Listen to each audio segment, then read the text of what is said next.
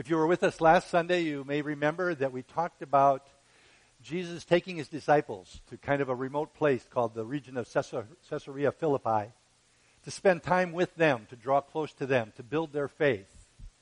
And one of the things that took place was Jesus asked the question, "Who do you say that I am?" And Peter shared the answer that you are the Christ, the Messiah. And we focused on that time that Jesus spent with his disciples drawing close, and we encouraged each one of us during these difficult times, even as was spoken already, that we can draw closer to him. Take these times when we have this opportunity, forced upon us in some cases, to spend time with him. He knew difficult times were coming for the disciples, and he wanted to encourage them. As we're in difficult times, he will encourage each one of us. Today we're going to be looking at the beginning of a road trip. Next week we will be focusing on what we call Palm Sunday, sometimes called the triumphal entry into Jerusalem. And then on Good Friday we will also be sharing. And we're going to be sharing on Good Friday about the cup. You may remember in the Garden of Gethsemane when Jesus was in such agony that it says that he was sweating like great drops of blood. He cried out to the Father, "Father, if it be possible, please remove this cup from me." We're going to talk about that cup and what was causing such torment in the heart of Jesus. And then on Sunday, Easter Sunday, we'll be celebrating with the disciples and the church the resurrection of Jesus. So that's to come. This morning, the title of my message is Taking It on the Road. Taking it on the road. My wife and I, Cindy, we love to do road trips. A lot of people like to fly to locations. We like to drive. We know it's slower, but we like to drive. We like to see the country that we're in. It's really restful and peaceful for us. We actually are in a car for hours at a time, and we actually have conversation. We talk. But on road trips, there is a slight difference between Cindy's perspective and my perspective at times. When we get in the car and we head the car whatever direction we're going, Cindy is filled with anxiousness, really, to learn more about the places we're going. She'll get out her phone and she'll be Googling the next town or the next community to find out the history of that town, the history of that community. And if it's really something intriguing, she's always ready to stop and take a look. Now, on the other side, sitting behind the driving of the steering wheel is Mike. And sometimes when I get in the car, and maybe there's a man or two that can relate to this. I get in the car and something flips in me. This switch goes on to conquer the trip. I know where we're headed, and when I get behind the wheel, I just want to get there. No bathroom stops, no snack stops, just go. And I have to continually be aware of that so that we don't miss some of what we're looking for and what we're going to see. Cindy kind of reminds me that we don't have to conquer this trip. Well, Jesus is about to embark on a long road trip. He's going to take his ministry on the road. And he's going to be traveling from Caesarea Philippi, or the region of Caesarea Philippi, and he's going to be traveling all the way to Jerusalem. And this trip is about 105 miles by foot through some really crazy terrain. And in Luke chapter 9, verse 51, Jesus sounds a little bit like me when I get in the car and I want to conquer the trip. It says this about him: "Now when the days drew near for him to be taken up, or for the days drew near for him to be crucified and fulfill his mission," it says, Jesus set out resolutely to go to Jerusalem. Resolutely. He set out purposefully. He set out with determination, and he set out in an unwavering way to go to Jerusalem. But we're going to see this 105-mile trip wasn't just a trip that Jesus was going to conquer, even though he was very resolute in heading to Jerusalem. We're going to discover that along the way, he ministered and ministered and ministered. He taught his disciples and he taught the crowds. He ministered to people in the areas of healing, restoring their sight. He ministered to the Pharisees who would come with questions, trying to stump him and trying to point out that he wasn't really the Messiah. He did all of these things along the way. And I want to encourage you, if you happen to have a pencil, I'd encourage you to write down these chapters. In the book of Luke, starting in chapter 9, verse 51, and going all the way through Luke chapter 19, verse 29, Luke gives the most complete outline of what took place on this road trip. It's found in Matthew, it's found in Mark, and we're actually going to be looking in the Gospel of Mark primarily. If you have your Bibles out, you could be opening them to Mark chapter 10. But in the Gospel of Luke, you'll see an amazing number of things that you're probably familiar with from your Bible knowledge that took place during this road trip. So even though Jesus was resolute and he was determined and he was unwavering in his desire to go and fulfill the Father's command to go to the cross, he always took time to minister along the way. You'll see if you look in the Gospel of Luke, you're going to see some things that you're very familiar with, I'm sure. You'll see the segment of Scripture where he sends out the 70 to go out and minister. You'll see where he talks about the story of the Good Samaritan. You'll see where he talks about healing on the Sabbath when he got himself in trouble with the Pharisees once again. You're going to hear him talk about some different parables, some different stories within a story. You'll see the parable of the lost sheep. You'll see the parable of the lost coin. You'll even see the parable of the prodigal son, all taking place on this trip. Even though he was resolute and determined to get to Jerusalem, he was ministering all the way. You're going to see the story of when he healed the 10 lepers. You're going to see the story where he teaches about the second coming, that he's coming back. You're going to see the story of the rich young ruler. You're going to see the story of Zacchaeus, who climbs up in that sycamore tree. You'll see all of this and more, and all of this took place on this trip that he was taking. Now, I want to kind of start with a premise that sometimes there is a story within a story. We're going to be looking at primarily one little event and one man by the name of Bartimaeus, a blind beggar. And we're going to look what Jesus did in his life, but I want us to see maybe that there is a story within the story for each one of us. That we can see that there is a message for us in the events of that story. I believe we'll find that to be true in the story of Bartimaeus. As Jesus is coming to Jericho along this trip, we hear about the crowds joining him along the way. And we're going to be introduced to Bartimaeus, one man amongst the crowds, sitting along the roadside, a blind beggar. And I believe when we look at the story, we're going to see beyond Bartimaeus, and we are going to see the heart of God. That Jesus wants to meet all of us in our area of need. That he is always willing and ready to minister to us in our needs. That he wants to see the destiny that he has planned for us to be fulfilled and carried out in this story about Bartimaeus. I believe we'll see the desire of God to transform each one of our lives by his power. So let's set the story a little bit more. Jesus is on the way. I'm going to put up a map that I hope you can see online. And it's a map that shows us kind of where Jesus traveled. Actually, the starting point on the map is Capernaum on the northern shore of the Sea of Galilee. And actually, if this map would extend further, about 20 miles north into the wilderness is where Jesus and the disciples were when he went into the region of Caesarea Philippi, and where the transfiguration of Jesus took place with Peter and James and John there as witnesses. And as you look at this map, you'll see that he started to head a little bit to the east into Samaria. And Samaria is a place where the Jews typically did not travel through. Even though it might have been a shorter route, they went along the Jordan River over here primarily. And in this story, as you read about it, you'll see when Jesus heads into Samaria, they get to a point where Jesus has sent the 70 disciples ahead, and they discover and realize the Samaritans are not going to receive Jesus. So it's at this point, the story in the scripture says, that they went over to Judea on the other side or across the Jordan. On the map, it's called Perea. In the scripture, it refers to it as Judea on the other side of the Jordan. And then they traveled up along the Jordan River, And eventually they cross the Jordan and come back to the east to the city of Jericho. And that's where our story is going to take place today.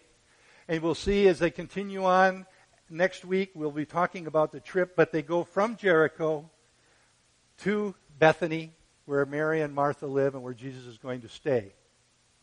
A very difficult part of the trip as you're walking, because in that trip from Jericho up to Jerusalem, there's a change in elevation of over 3,000 feet. And eventually he will enter into Jerusalem from Bethany on that triumphal entry.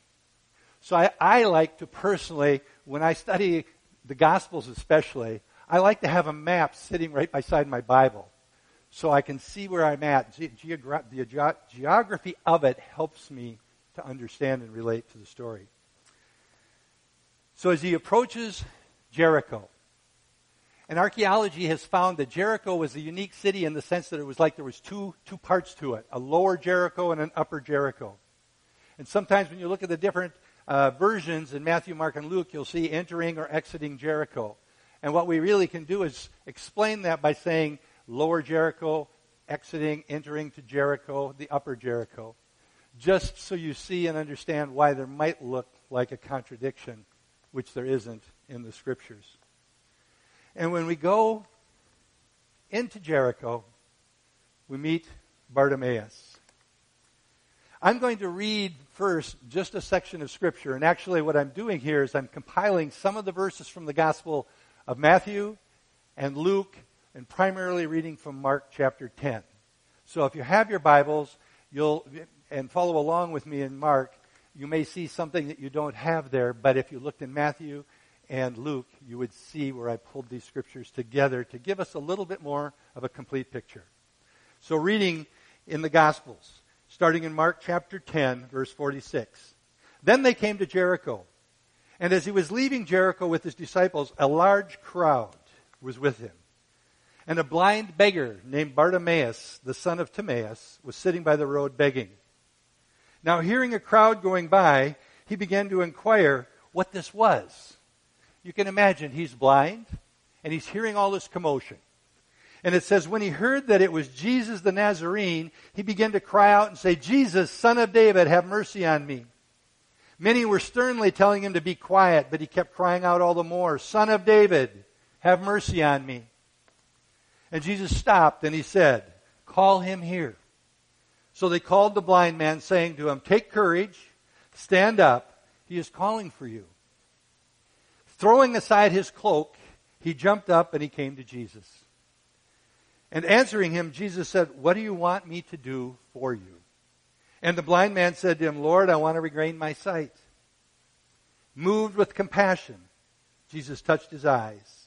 And Jesus said to him, go, your faith has made you well. Immediately he regained his sight, and he began following Jesus on the road, glorifying God. And when all the people saw it, they gave praise to God. Look at Bartimaeus' situation for a moment. He's blind. Because of his circumstances, he can't do anything else. It says he's a blind beggar sitting along the side of the road, and this huge crowd is coming. And obviously he's blind, so he can't see, but there's people everywhere. For him to even move would be a challenge and difficult, and he's begging. In his life circumstance, he was a beggar because of the circumstances of his life. He knew that to survive, he had to be out there and beg every day. He had to rely on others to help him. He also realized and understood there was nothing he could do in his own strength to change his situation. Nothing. There was nothing he could do about his blindness. Nothing he could do about his state or situation in life. Sometimes I'm reminded when I look at a story like this of maybe the story within the story, that humankind in a way is a lot like Bartimaeus. Because of the sin and the consequences of sin around us, people live in darkness. Before Jesus is a part of your life, you're trapped. There's nothing you can do. You're helpless. in your own strength, your own talents, your own gifts, your own abilities. There's nothing you can do to truly change your heart and your life. Now, some of you are probably thinking, oh, I can change a lot about my life. And I would give you the fact that because of the strength of our will, we can make changes in our life. We can make changes that look better from the outside, for sure. We can make some changes that seem to make our life go more smoothly. But as far as truly changing our heart and our destiny, it can't come from us. There's nothing we could do about it. We are powerless to be transformed on the inside. Powerless to transform our hearts and our lives. Truly, the unsaved person, the person who has not accepted Jesus Christ as their Lord and Savior, is way more like Bartimaeus than we might like to think or admit. So there sits Bartimaeus. And he inquires of the people. He asks, what's going on? And they tell him there's this crowd, tells him there's this big crowd coming, and Jesus of Nazareth is in this crowd, and he begins to immediately cry out. And it's significant what he is crying out, because whether he understood it or not, he is declaring a truth that we see in Scripture. He is saying, Jesus, Son of David, have mercy on me. And that phrase, Jesus, Son of David, is a messianic phrase. It's declaring the Messiah. As a matter of fact, we see in Scripture there was a time when the Pharisees were trying to stump Jesus. Jesus turns it on them and they said, who do they say the Messiah is the son of? And the Pharisees, because they know the Scripture in the Old Testament, they knew what the prophets had said, they answered, he is the Son of David. So when Bartimaeus is crying out, he is declaring, Jesus, Messiah, have mercy upon me. He is crying out for God's mercy, knowing that God is a merciful God. Hearing it was Jesus, he didn't hesitate. Immediately he cries out. And think about him. Think about him sitting there. His world has been a world of darkness. He's been blind. His world has been a world of begging to survive. He's probably heard stories of Jesus. Jesus has made quite a reputation for himself in recent history in ministering around the area of Galilee. He's probably heard about Jesus doing miracles in the region. He probably has even heard stories of 5,000 people gathered and Jesus feeding with a few fish and loaves. He's probably heard stories of demons being cast out. He has probably actually even heard stories of blind men being given their sight back by this man Jesus, the Nazarene. He understood, I believe, that this is his chance. If I can only meet him, even as I'm hearing stories about what Jesus has done elsewhere, if I could only meet this man, Jesus of Nazareth, my life might be changed. I believe he understood completely that right now was a chance of a lifetime. This was it. Right now, a chance of a lifetime. And I believe the reality is for every single one of us, there is a right now that is our chance of a lifetime. When the Holy Spirit is wooing us, drawing us to God, giving us an opportunity, even providing the grace for us to accept the gift that He's offering us at that moment in time. It's the chance of a lifetime. It's no wonder He started yelling out in the midst of this crowd, Jesus, Son of David, have mercy on me. He didn't want to miss it. He didn't want to let it go by. If he missed this opportunity, it might be too late forever. And then in the crowd, what does he hear? Many were sternly telling him to be quiet. And boy, that's polite. They were sternly telling him to be quiet.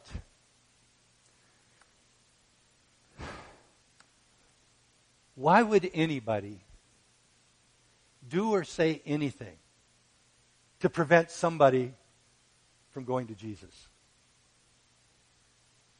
And yet it happens all the time. It still happens today. You're not going to go to this Jesus guy, are you? He's nothing but a crutch for very weak people. You're not going to become one of them, are you? Don't be stupid. You're smarter than that. Here they're just telling him, Bartimaeus, be quiet. What's the message that he's probably hearing? Bartimaeus, you're a loser. You're worthless. You're not good enough. You're nothing but a blind beggar. You don't deserve to even talk to this man, Jesus of Nazareth. The lies that we hear oftentimes is, yeah, he may have did it for you, but he can't do it for me. I'm not good enough. I'm not worthy. We even have other people that are just like this crowd of people who are more than happy to tell us, just don't go there. You don't need Jesus. It's nothing but a fairy tale. But nothing was going to stop him. Nothing was going to stop him from going there. He was going to do whatever it took to try to get Jesus' attention. He was going to try to take advantage to the fullest of this moment in time where Jesus is walking by. And for us, wherever we're at, even right now this morning, there's a moment in time where the Holy Spirit might be drawing our hearts. As Brian said during worship, there may be some of you listening and watching this and you've never personally accepted Jesus Christ as your Lord and Savior. Maybe right now is that now moment for you. And there will be lies and thoughts and voices in your mind telling you, no, don't get carried away. We need to be like Bartimaeus and make sure that nothing is going to stop us from going to Jesus. Bartimaeus believed something. He believed that Jesus possessed the ability, the power, the authority to give him back his sight. He believed that Jesus could truly transform his life from a blind beggar to a man with sight who could fulfill his destiny that was out there for him. And as they kept telling him to be quiet, he just kept yelling over and over, Jesus, Son of David, have mercy upon me. It didn't matter what the crowd was saying. It didn't matter what the people were saying. He just kept declaring, you are the Messiah. Have mercy upon me, a sinner who is blind. And then we see the response of Jesus. And if you like a story and you are able to insert yourself into a story, I would encourage you right now, try to imagine what was going on in the heart and mind of Bartimaeus right now. The crowd of people is all around him. They're telling him to be quiet, to just be silent. And all of a sudden the crowd stops moving and he can sense it. Jesus has stopped and he's standing there. And whether he could hear the Savior say these words or not, or he had to wait for the crowd, as we see in the Scripture, I can't imagine what was going through his heart. There must have been an excitement and an anticipation, an expectation that his now moment had come. And Jesus was going to meet him. And Jesus stands there and he says to the people, tell him to come here. And the people turn to him and say, he's called you. He's saying, come to him. Take courage. Stand up. He is calling for you. Now, I don't want to make a bigger deal out of this than it might be, but notice the response. Jesus is calling. The Holy Spirit may be wooing you. Take courage and stand up. Do something. Respond to the Master's calling on your life right now. He is calling for you. Jesus is always ready and willing to recognize us and to meet our needs. He promises in Scripture that He is always there. He'll never leave you nor forsake you. And He says, I will provide all of your needs. He's always waiting and willing for us. Jesus is ready always to recognize us. Jesus is always reaching out to us by His Holy Spirit way before we're ready to reach out to Him. He's always waiting. He's always ready. We just need to cry out and call out to Him just as Bartimaeus did. And Jesus' response, I believe, because we see it in one of the Gospels, he was moved by compassion. Luke says, by compassion. Motivated by the love of God, the very character that he has. He is the Father, he is God, he is love.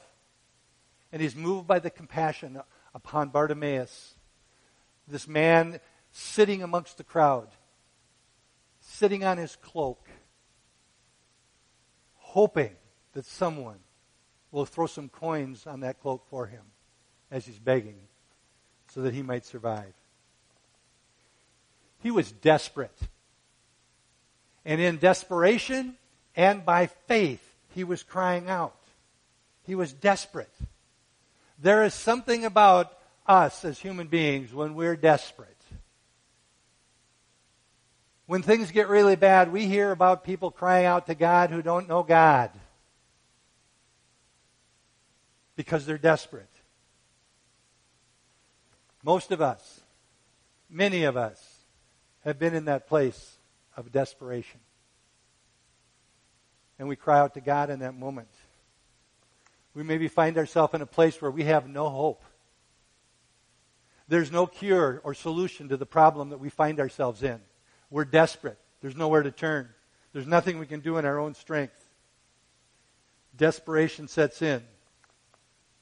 You might have even heard, like Bartimaeus might have, that Jesus set other people free. Free from the same things that you might be wrestling with, the same situation, the same circumstance. You've heard about it, but are you good enough? Are you worthy? Can he do it for you? You may have even met and seen and talked to people who have experienced a transformation in their lives, and all of a sudden there is a hope in their life, there is a peace in their life, there is a transformation that's taken place in their life. You've seen it, you've witnessed it. But somehow we believe the lies that it couldn't happen to us. The people were telling Bartimaeus to be quiet. Bartimaeus said, no way. This is my chance. This is my opportunity. This is my now moment. For some of us that are watching this and listening to this, this may be your chance. This may be your now moment. Jesus has a way to change our lives, to transform our lives when we surrender ourselves to him, cry out to him, give our lives to him, accept him for who he is and what he's done. This may be that moment. I really, truly believe that Jesus is reaching out to people right now, and he's just waiting for us to respond to the tugging in our hearts by the Holy Spirit. Look at Bartimaeus' response. I love this. Throwing aside his cloak, he jumped up and came to Jesus. You know, one of the things that I do oftentimes when I'm reading the scriptures, I come across something, I go, why is that in there? Now think about it. This is the Word of God. And Mark has decided by the inspiration of the Holy Spirit that throwing aside his cloak is important enough to be put in the scriptures. It's hard for me to believe that it's not significant in some way. Now, there are some theologians and some historians who explain it this way. The cloak that a beggar would wear was unique to the beggars, like an oversized cloak, if you would. It was a cloak that they could wear, but when they were going to find their location of where they were going to beg, they could put it on the ground and they could sit on that cloak. And the cloak could be still spread before them, so any coins that would be tossed to them by passerbys would land on that cloak and not roll away. And they used it to collect the money. And according to those that believe this and think this way, they would say that that beggar's cloak becomes a symbol of their life. I'm a beggar. I'm blind. That's all I am. Now, I don't know if that's all true or not. But one thing I do know that is true. He jumped up and he went to Jesus. He went to the only one who could change his situation. And if, in fact, throwing aside of that cloak is significant for the reasons I just suggested some historians think and teach, By him standing up and throwing aside his cloak would be throwing off that old identity by faith, knowing that I'm not going to need that cloak anymore. It might be a blind person today who walks with a cane. He's going to receive ministry for his blindness, and he throws aside the cane because he knows he's not going to need it anymore. A declaration of faith, confidence in Jesus. And it tells us he came to him. And when he gets to Jesus, he and Jesus have this very, very brief conversation. What does Jesus say to him? What do you want me to do for you? Wow. Take a moment. Once again, insert yourself in the story. And you're standing there before Jesus of Nazareth. And the first words out of his mouth to you are, what do you want me to do for you? What would you say?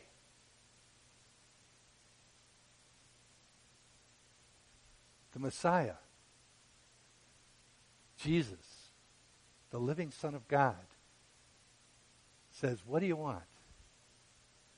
Some of us might say, God, I need you to deliver me from the addictions in my life. Some of us might say, God, I need you to deliver me from the lusts in my life. Some of us might say, God, I need you to heal my body. I'm physically ill or sick. Some of us might just say, God, lift this spirit of oppression and depression from me and fill me with hope, fill me with joy, fill me with peace. Oh, there's so many things. And Jesus is the answer. Jesus is the only one who can meet our needs in so many situations in our life. Maybe some of us are listening to this morning and we have broken relationships, and we hear that question, what do you want? God, help me to heal this broken relationship with this person, this family member.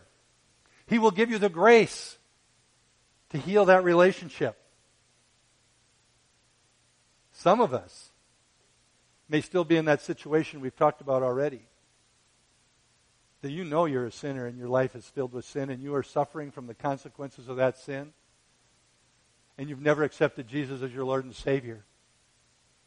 Maybe our answer to that question would be, Lord, I need to know you as my personal Lord and Savior. I need you. That's what I need. That's what I want. The list could go on and on. I need a new life. I need to be transformed. I need to be changed. Bartimaeus answers the question this way. Right to the point. And that's what I encourage us. Lord, I want to regain my sight. Lord. He is acknowledging who Jesus is. I want to regain my sight. I want my life to be changed forever. I want to see again. I don't want to have to sit and beg for people to throw coins my way for me to survive.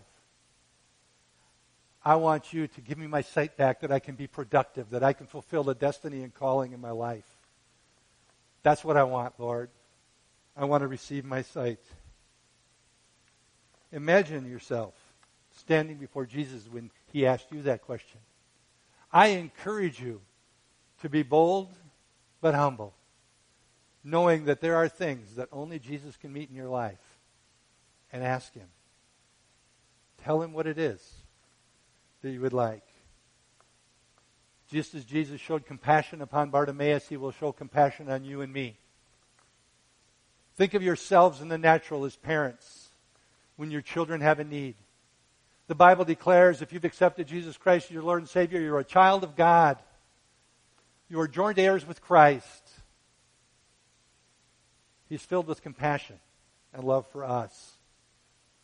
He wants us to come to him, not because he doesn't know what we need, but he wants us to ask, to build relationship, to demonstrate our trust, faith, and confidence in him. And immediately, what happens? His eyesight is restored, and Jesus says, go. Your faith has made you well. Go. Go. Go into the life that you now have as a seeing person. Go into your destiny, the plans and purposes that I have for your life. Now is the time to go. Once again, taking action. Go. Your faith has made you well. Now I hope you understand that it was the power of Jesus that truly gave him his sight back.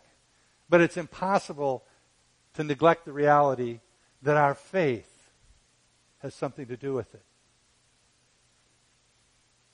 Bartimaeus was declaring who Jesus was by faith, that he was the Son of David, that he was the Messiah. By faith, we need to recognize who Jesus is and what he has done for us. And pray that prayer of faith. Make that request with faith, that God will respond the same way to us. And it's interesting to me that the verse says go, and then Jesus goes right on in the Gospel of Luke, and he says something different. What did he do? Immediately he regained his sight. It was just like that, and he was healed. And then it says he began following him. Some translations say following him on the way instead of on the road. And I like what may be an implication there, that the early believers were called those that were followers of the way. Irregardless, it says he got up and followed him. Jesus said, go, your faith has made you well. He could have went anywhere and done anything, but no, he did not do that. He says he followed him. How could he do any less? How could he do any less than follow Jesus? Jesus has changed his life. Jesus has just in a moment of time changed his destiny. He's been transformed from a blind beggar sitting along the road to a man with sight and all this potential before him. He's been transformed. How could he not follow Jesus? How could he not surrender his life to Jesus completely? How could he not? When all the people saw it, something happened. They saw a transformation, yes. They saw a miracle right before their very eyes, yes. And he followed Jesus when Jesus met their need. How about us? Those of us that have accepted Jesus Christ as our personal Lord and Savior, truly acknowledged our need for a Savior. How can we not surrender ourselves to him? How can we not surrender ourselves to following him? Oh, I don't mean go down a road and follow him as he's walking somewhere. What I mean is following him in obedience to his word. Obedience to the Holy Spirit as the Holy Spirit prompts us in our lives. How can we not? Notice when he did, the people gave praise to God.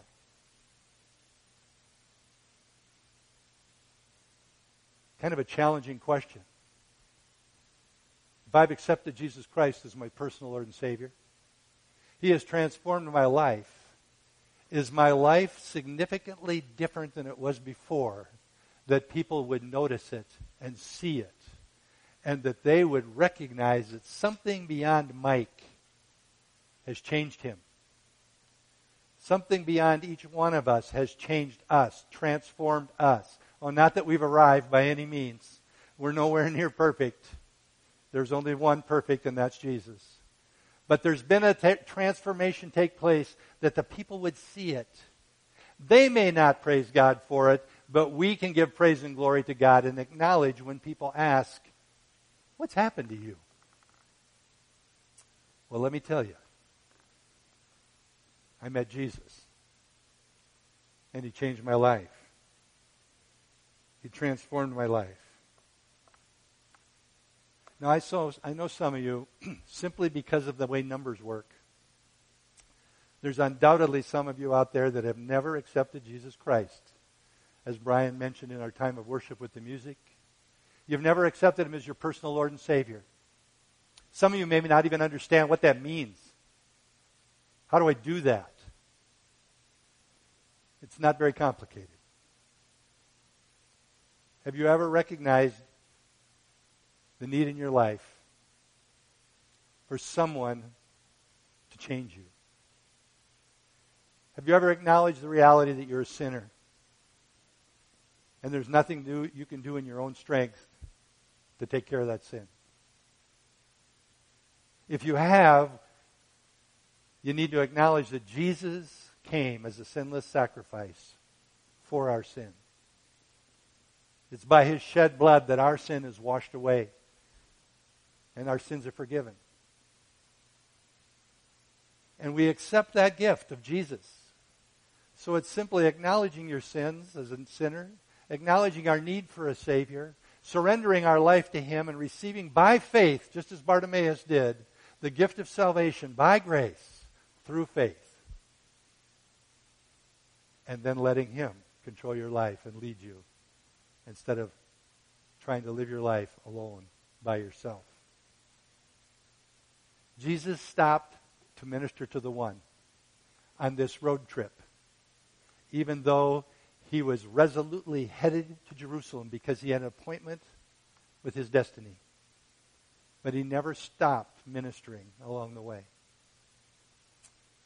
God's not too busy for you or me. He's always reaching out to us. We need to simply respond to Him.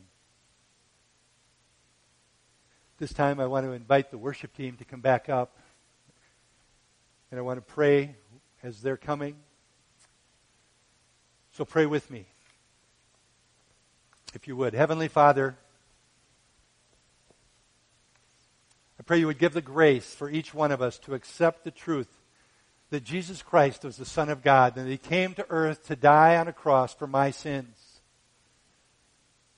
He offered us the gift of salvation, that we must simply reach out and receive it, and invite the Holy Spirit to then lead our lives as we surrender our will to His. I pray that you make these things a reality in each one of our lives. I pray that especially for those who have never truly met Jesus and along the path of their life. I ask this in Jesus' name.